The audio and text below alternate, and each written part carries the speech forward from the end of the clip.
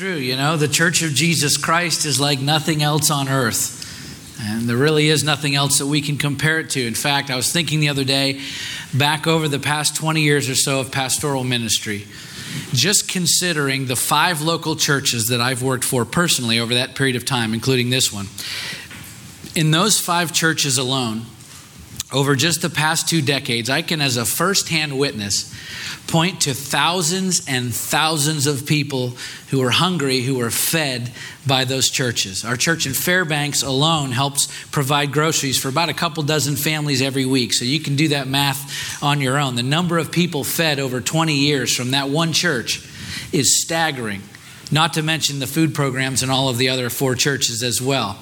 I can point to thousands of people who were provided clothing and personal goods, blankets, furniture, household items, vehicles, housing over the past 20 years directly from those 5 churches.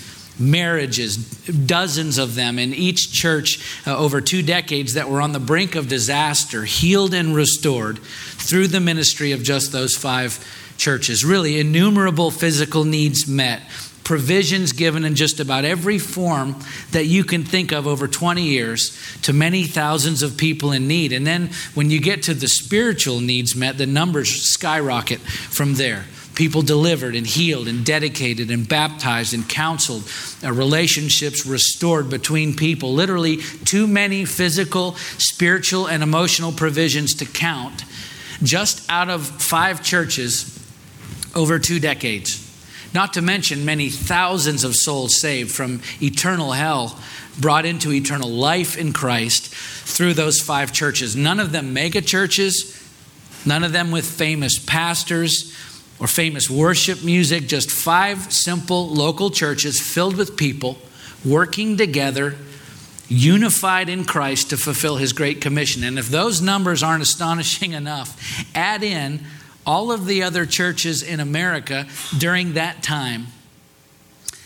And then once that sinks in, add in all the churches around the world over the course of the entire history of the church, from house churches to mega churches and everything in between, and just try to get your head around the hundreds of millions of lives that have been eternally changed. How many people taken care of, provided for, looked after through the Church of Jesus Christ. It really is mind-boggling to consider. And the fact is, there's no other organization on earth, no entity, no government, no group that can even come close to the claims that the church can rightfully make. In the Assemblies of God alone, there are nearly 70 million members worldwide today, and that is by no means the largest Christian denomination. So I just wanted to bring that up this morning, first of all, to say that the church is alive and well. And although we may well be entering into a new era, at least in this country, a new climate in our culture for the church, one that certainly appears to be, at least to me, more hostile toward the body of Christ, the church isn't going anywhere. We know that because Jesus said, "I will build my church and the gates of hell shall not prevail against it." Matthew 16:18. God is sovereign. He's firmly in control. And so if Jesus said it, it's settled. The church isn't going anywhere. Of course, we will assuredly experience difficulty along the way. It won't always be easy. Jesus promised us that as well. He said, "In this world you will have tribulation." So there's a personal guarantee, right, that life for the church won't always be easy, but we don't fret. We don't panic because He followed that statement up with, "But take heart. I've overcome the world," John 16:33. So we have this all-powerful, sovereign God who's looking after us and is greater than any trouble that we may face. And James, the brother of Jesus, whose letter we've been working our way through over the past several weeks, understood this dynamic for the church in the first century because they were facing persecution and abuse and oppression on a scale that we can't even grasp today.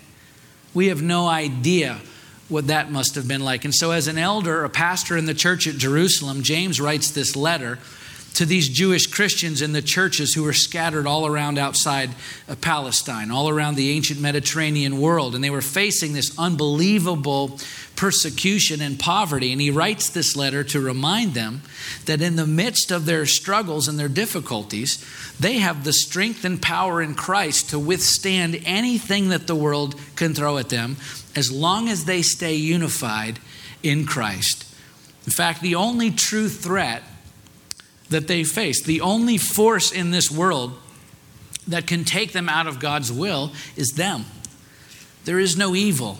There's no power of darkness. There are no circumstances or situations, no other person that can take them outside of God's perfect will. And yet James points out that many of them are indeed living far outside of God's will. The reason, he says, is because they've become so focused on themselves in the midst of their hardship. They've allowed the cares of this world to take their focus off of Christ and off of each other and onto their own selfish needs and desires. They were becoming very individualistic and very independent of one another. And so James's message to the church then couldn't be any more timely for the church now. Because in our culture today, specifically in America, we champion individualism and independence, which can foster a lot of narcissism, selfishness, and pride. And so James is addressing these issues within the church in this last portion of chapter 4. And he points out the alternatives to individualism and independence that Christ followers are to live by. He says instead of focusing on individualism, we should be focused on community within the church, the body of Christ. And rather than championing independence, we should recognize and celebrate our radical dependence on Christ and on each other as members of his church, okay? But focusing on community and dependence upon that community are not typically attitudes that our culture promotes or affirms today. And that's okay for believers, because we should be living counter to the culture anyway. If you remember from last week, 1 John 3:1 says the reason why the world does not know us is that it did not know him. Okay, the world outside of the church is not going to recognize us when we're truly following Jesus Christ. Why? Because they don't recognize him. We're supposed to be different. We're supposed to live differently and love differently, to act according to God's word, not according to the current trends in pop culture. Our entire worldview is to be filtered through the lens of Scripture, which means that our ideals will naturally be different than those of the world. And chief among them should be a focus on the community of faith, the people of God as a community, and our total dependence upon God and our brothers and sisters in that community. That is the picture that James paints for us in these last 7 verses of chapter 4, where we'll pick up where we left off last week. It's the juxtaposition between worldly ideals of individualism and independence within secular culture, and the ideals of Scripture about community and dependence that should be evident within the church. And this is precisely why James is so harsh through so much of his letter, because he desperately loves God's people and he wants the church to flourish in unity, but instead they're tearing the church apart from within, because instead of living and acting according to the ideals of Christ in the church, they're living and acting according to the ideals of the culture around them. And don't forget, these were Jewish Christian churches outside of Palestine. They were living in very harsh and hostile environments toward the church. And so they were under tremendous pressure from the culture around them, and they were caving to that pressure. And so rather than reflecting the image of Christ, they were simply becoming a reflection, a mirror image of the secular culture of the cities that they were in. Okay, and therein lies the heart of the matter for the church then and for the church now.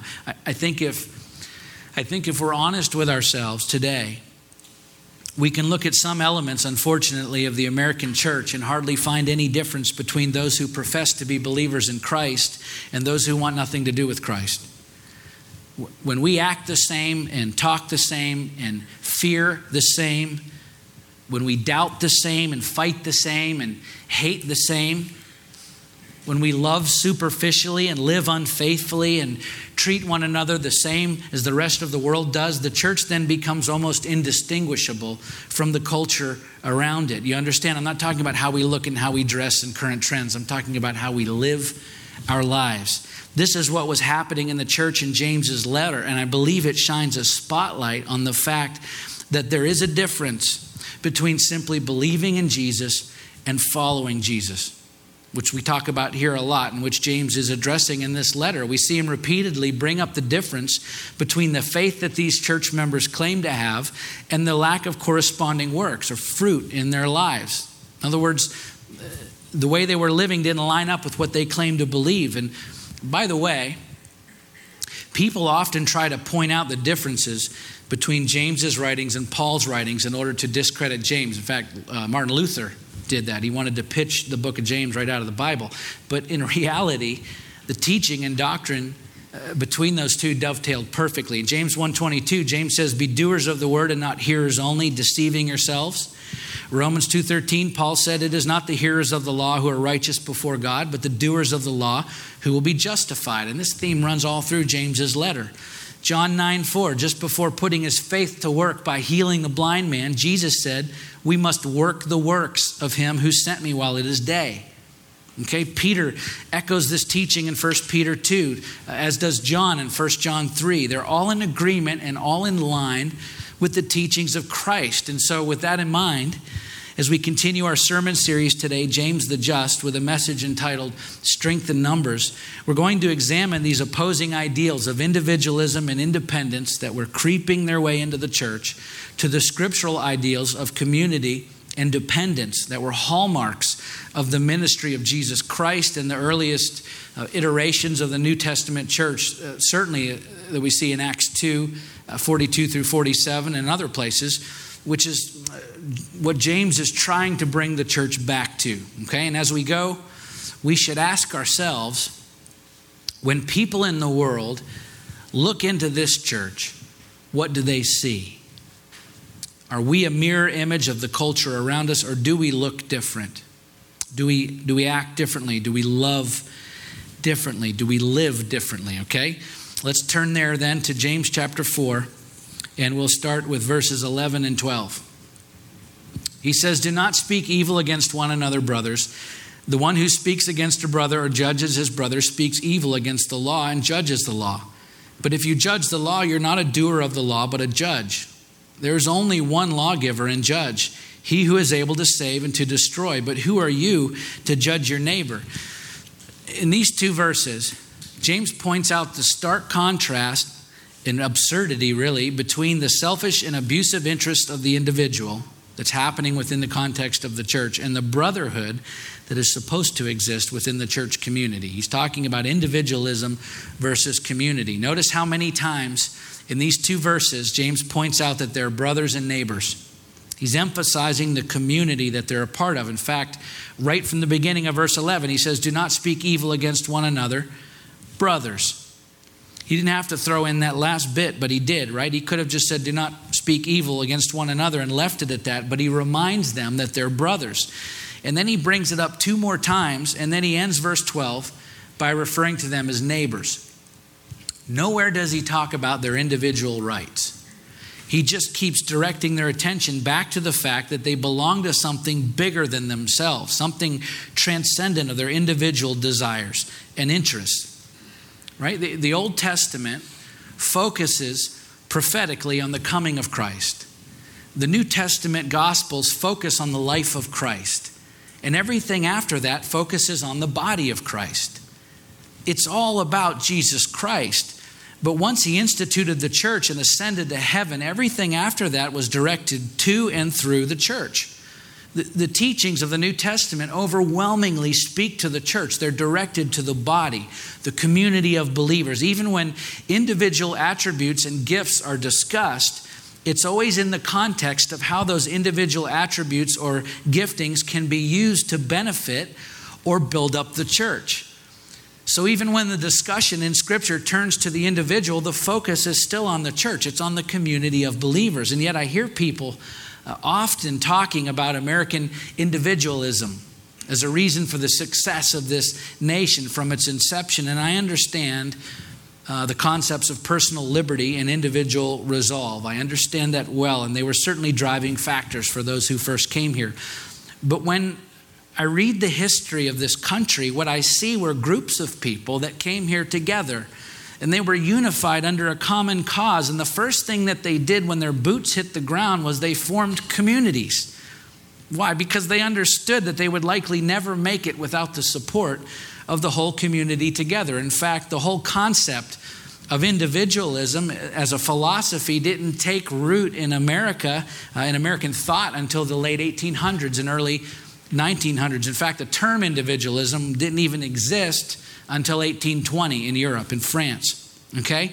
So I get the idea of the strong individual that we champion in the formation of our nation. But what made America truly great from the beginning was not a random selection of people who were only concerned about themselves and what they wanted. What made America great were groups of people who united under common interest, and together they formed these powerful communities that developed into a powerful nation. The truth is, we make far too much of individualism in our culture today, which is not God's design for his people. If you look at the Hebrew culture that God created and instituted in the Old Testament, what you see is the community before the individual. You always see an emphasis on family and community over what we call rugged individualism. And yet Western society holds up the virtues of the individual over the community. It's the exact opposite of what we see in Scripture.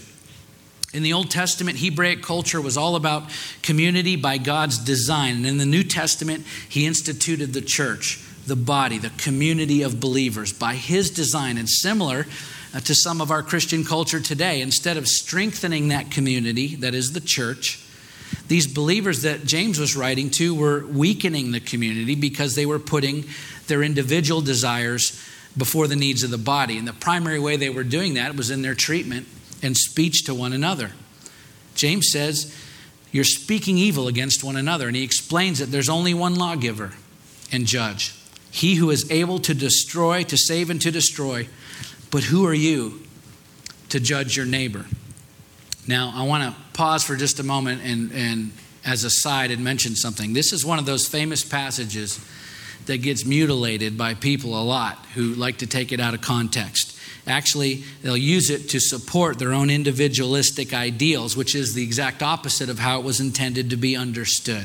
Okay, the phrase speak evil against in the ancient Greek is the word katalaleo. It means to criticize or to slander or defame or denigrate. It's condemning language that they were using against each other in the church. And when you read these verses in context of the rest of the letter up to this point, particularly chapter 3, James is clearly not referring to the very scriptural practice of holding one another accountable, which we'll look at in a moment. James is pointing out that these church members are tearing each other apart.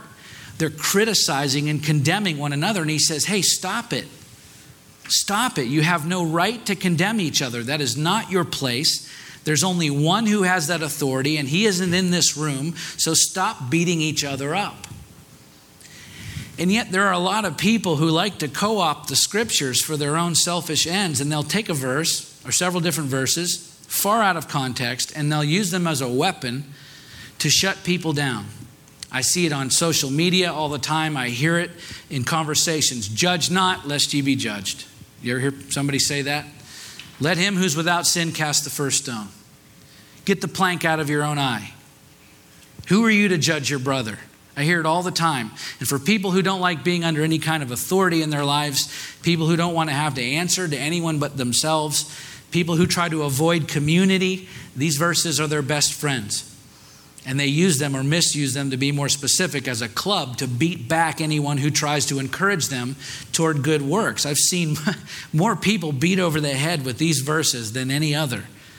And when people do that, when they misuse verses like this, they're not trying to teach people about the truth of God's word. They're trying to shut people up. You can shut someone up in a hurry by quoting scripture to them because it's hard to argue with the Bible, right? And yet it is the very self-righteousness that they pretend to be confronting that they themselves are guilty of when they misuse these passages. When they try to come across as pious and knowledgeable by quoting scripture, but they're usually just trying to get someone to leave them alone so they can keep on living the way that they want to live, right? And here's the problem with that. God created us to live in community as members of the same body, the church. And a part of living in that family, as with any family, is being accountable to one another. All of the verses about judging that people misquote and are addressing situations where believers were abusing one another. They were full of pride and trying to condemn each other. It's that katalaleo, this condemning language, and that is very different than the standard of accountability that we're all commanded to be a part of as followers of Christ. Paul talks about it in Galatians 6, 1-3. He says, brothers, if anyone is caught in any transgression, you who are spiritual should restore him in a spirit of gentleness. Keep watch on yourself, lest you too be tempted. Bear one another's burdens, and so fulfill the law of Christ. For if anyone thinks he's something when he's nothing, he deceives himself.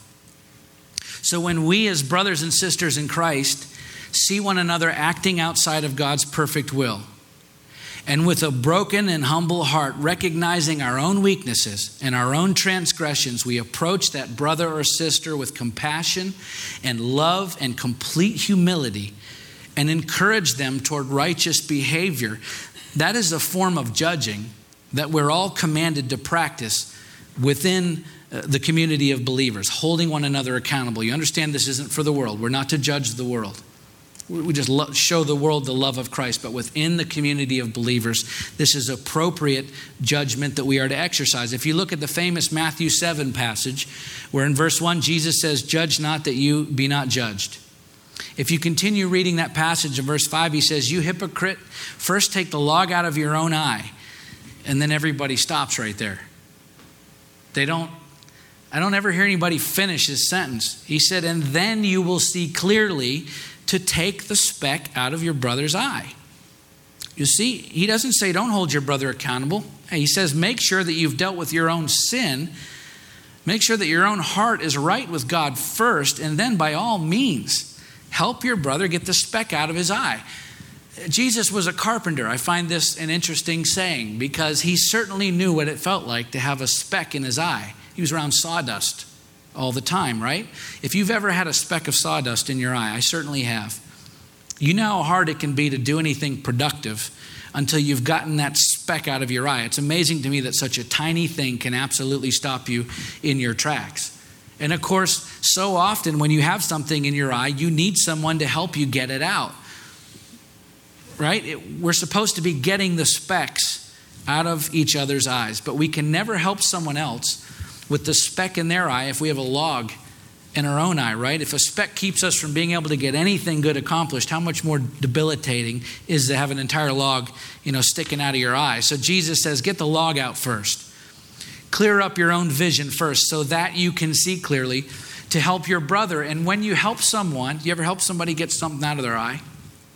When you help someone to get a speck out of their eye, how do you do that usually? Well, you don't walk up and punch them in the face. Right? You don't yell at them and command the speck to come out. No, you very carefully hold the eyelid open and you use some water and a soft cloth and you very gently and carefully wipe away the speck. Remember, it sounds just like what Paul said. If anyone is caught in any transgression, you who are spiritual should restore him in a spirit of gentleness. We should absolutely be helping each other get the specks out of our eyes, and it should always be done very carefully and very, very gently. The famous John 8 passage where Jesus stops the crowd that's trying to condemn a woman who was caught in adultery by saying, let him who is without sin among you be the first to throw a stone at her. And then everybody stops there. They don't read the rest of it. If you keep reading the passage after the crowd leaves, he says to her, has no one condemned you? She said, no one, Lord. And he said, neither do I condemn you. Go, and from now on, sin no more. He doesn't condemn her.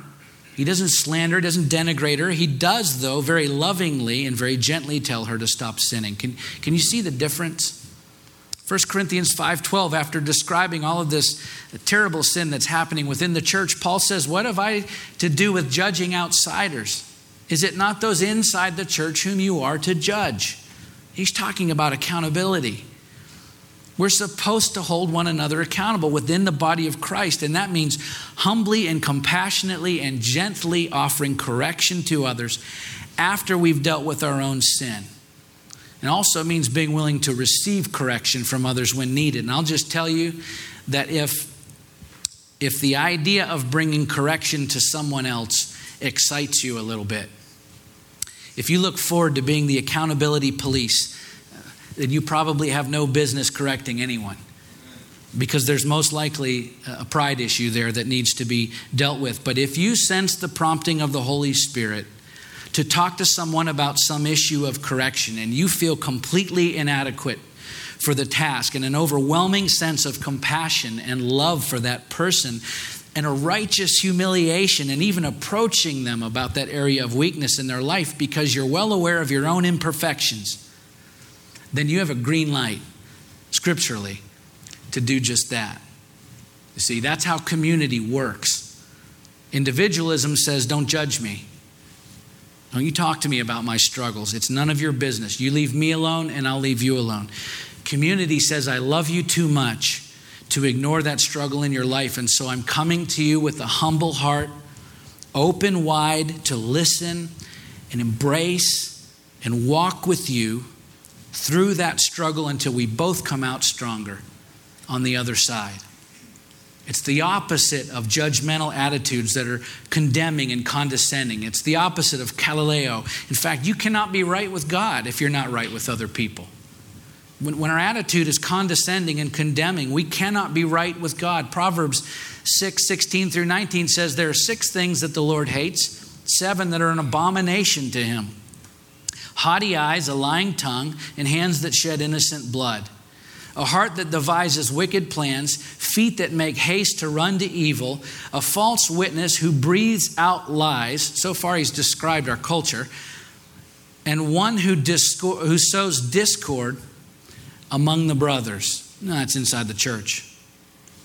You cannot be right with God if you're not right with other people. And that is the message that James is trying to get across to the church community. Okay, let's keep reading. We'll finish our text for this morning, verses 13 through 17.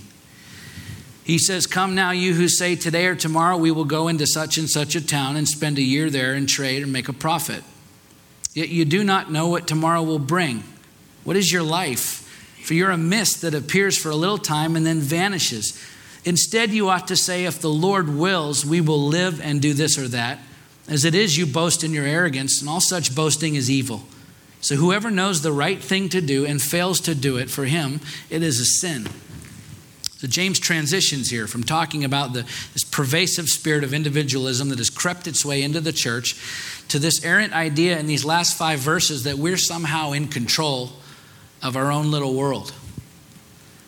God is omnipotent. He's all powerful. And in his sovereignty and divine providence, we exist for his good pleasure.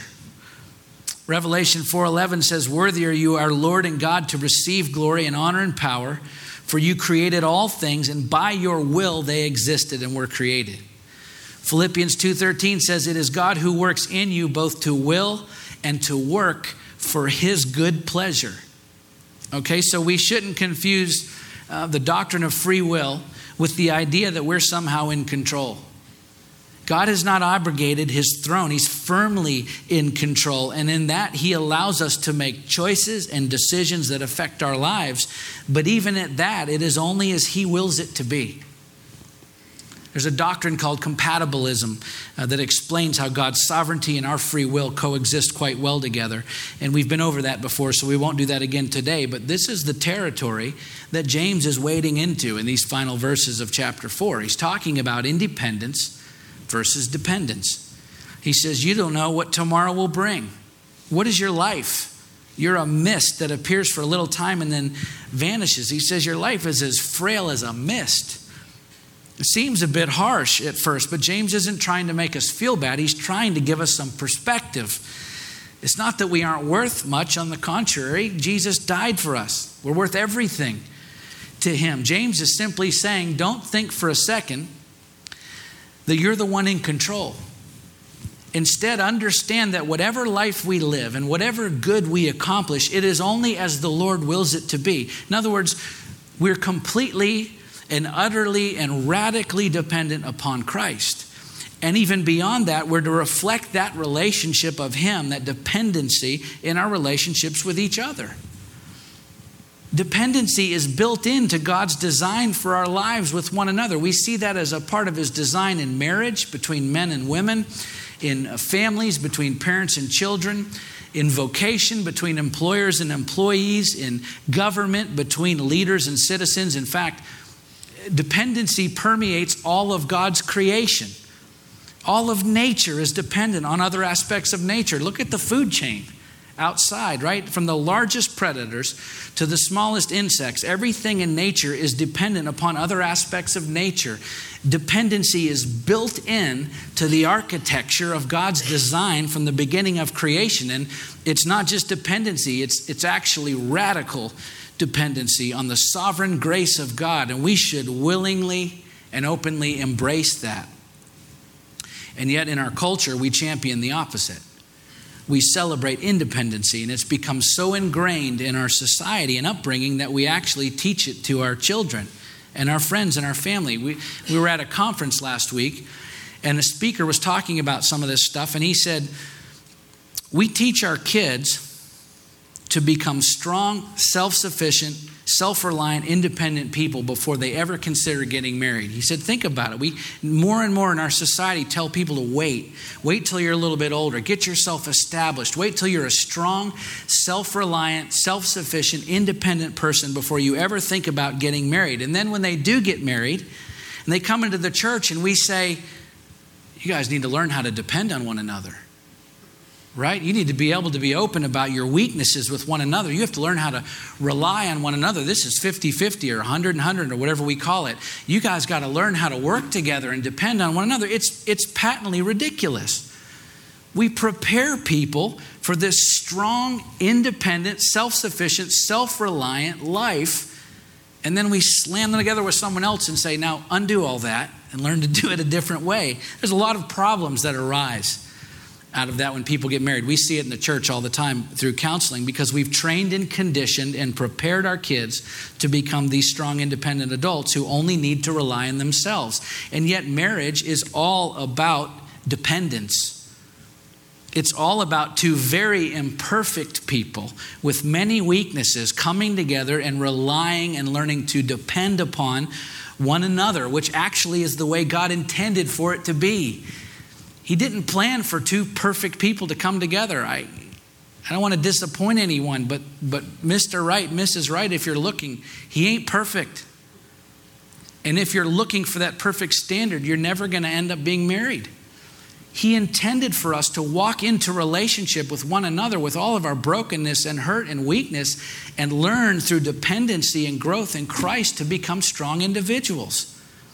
That's how it's supposed to be. Used to be that people got married a lot younger. I personally think that's the better way. That's my opinion. My mom was 16 years old when she married my dad. He was a little bit older. My wife and I married young. Mary Beth was 19 when we got engaged. I was 22 and we married a year later. I'm not trying to say that it's a one-size-fits-all situation as far as when you marry. I'm not. But when you do marry young, you grow up together. For me and my wife, our entire adult lives, our opinions about life, our worldviews, our attitudes toward God and people and family and church, all those things that are being formed in those early years, we formed all those together because we grew up together, having married just out of our teenage years. And honestly, we've always seen that as a great asset because we learned early on how to depend on one another. And again, I'm not trying to say that people who marry late in life can't have wonderful marriages. They can, and we know several that do. The point is that we mistakenly often view dependency as an impediment to a healthy and full life, when actually dependency in our relationship to Christ and to our brothers and sisters in Christ is a great advantage because it is part of God's design for us, for all of creation from the very beginning. We're supposed to be dependent in our relationships, and that should be the attitude according to James, in everything that we do. We should have an understanding that our lives are totally dependent upon Christ and on each other. He says, you ought to say, if the Lord wills, we will live and do this or that. And I know several people, particularly older Christians, who preface just about every statement they make about the future with Lord willing.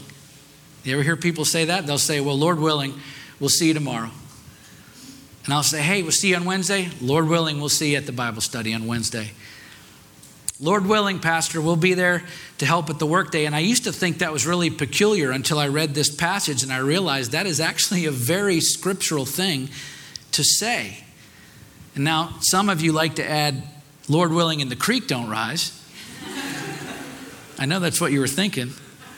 And I'm not sure if that's a reference to the flood in Noah's day or just a good old Southern idiom, a Southern saying. But either way, you're on the right track because it's a healthy reminder that all that we have and all that we are and everything that we do ultimately depends on Christ.